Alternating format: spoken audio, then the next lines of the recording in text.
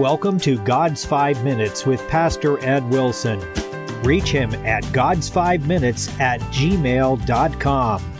Now, here's Ed Wilson with God's 5 Minutes. Hello, friends. Not long ago, I saw a young drug abuser captured by the police, sitting on a street curb in handcuffs, begging the officer to take him to jail. He said his habit was too strong for him, and he wanted an environment where he'd be forced to give up the chemicals that were destroying his life. He was afraid his little brother would soon follow his wayward footsteps, and he wanted to spare his aging parents for their shame. A thing like that makes one think of the Bible.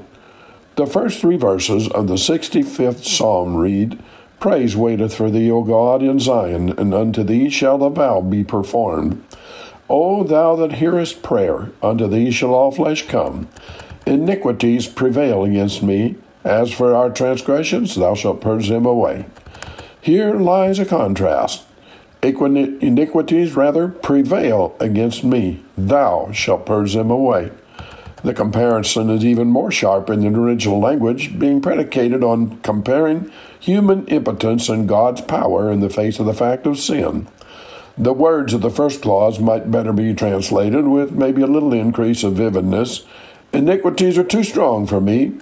And the thou of the next clause is emphatically expressed in the original. It's almost as if we should say, iniquities are too strong for me, but thou. Any of us could truthfully say, I understand that situation well. People trying to live without the shame of sinful behavior in their own lives are like somebody trying to keep water from running into a sieve by holding their fingers over the holes. If you succeed here, it runs in over there. Happily for us, the very heart of Christianity is redemption. We not only really understand how urgent is our need for that when we learn by bitter personal experience and serious introspection the severity and hopelessness of the bondage of sin. The angel voice that told us Jesus' name and based his name upon his work of being able to free our souls from the blight of sin told Mary, "Thou shalt call his name Jesus, because he shall save his people from their sins." So here we have the hopeless and misery of our vain struggles, and side by side with these, the joyful confidence in the divine victory. We have the problem and the solution, the barrier and the way to leap over it, man's impotence and the omnipotence of God's mercy. My iniquities are too strong for me, but thou art too strong for them. As for our transgressions, the stains I cannot purge from myself, no matter how many tears and council sessions and self-resolutions I try, there they are, black as before. It takes thou to purge them away. How then does this miracle of redemptive grace, of sin forgiveness happen?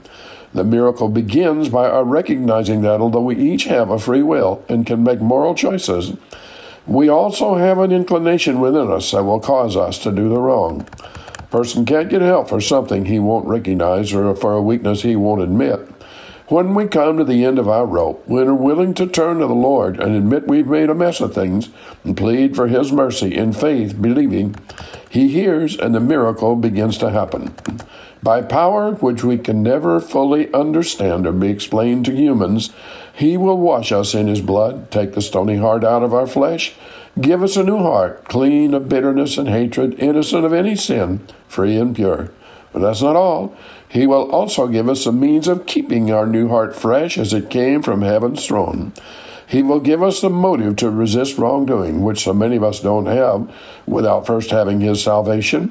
And he will give us what we entirely lack when living away from him, power to resist. An experience of salvation is not a matter of accepting a religious belief and willfully forcing ourselves to follow it. Salvation is meeting a person, the Lord Jesus Christ, who in his great love can put new life and spirit into our very nature, so that we come to look at ourselves in amazement and say, who is this? I was never this way. Have you talked to God today? You have been listening to God's 5 Minutes with Pastor Ed Wilson. Reach him by email at godsfiveminutes@gmail.com. Tune in next time to hear more encouraging thoughts from God's Word on God's 5 Minutes with Pastor Ed Wilson.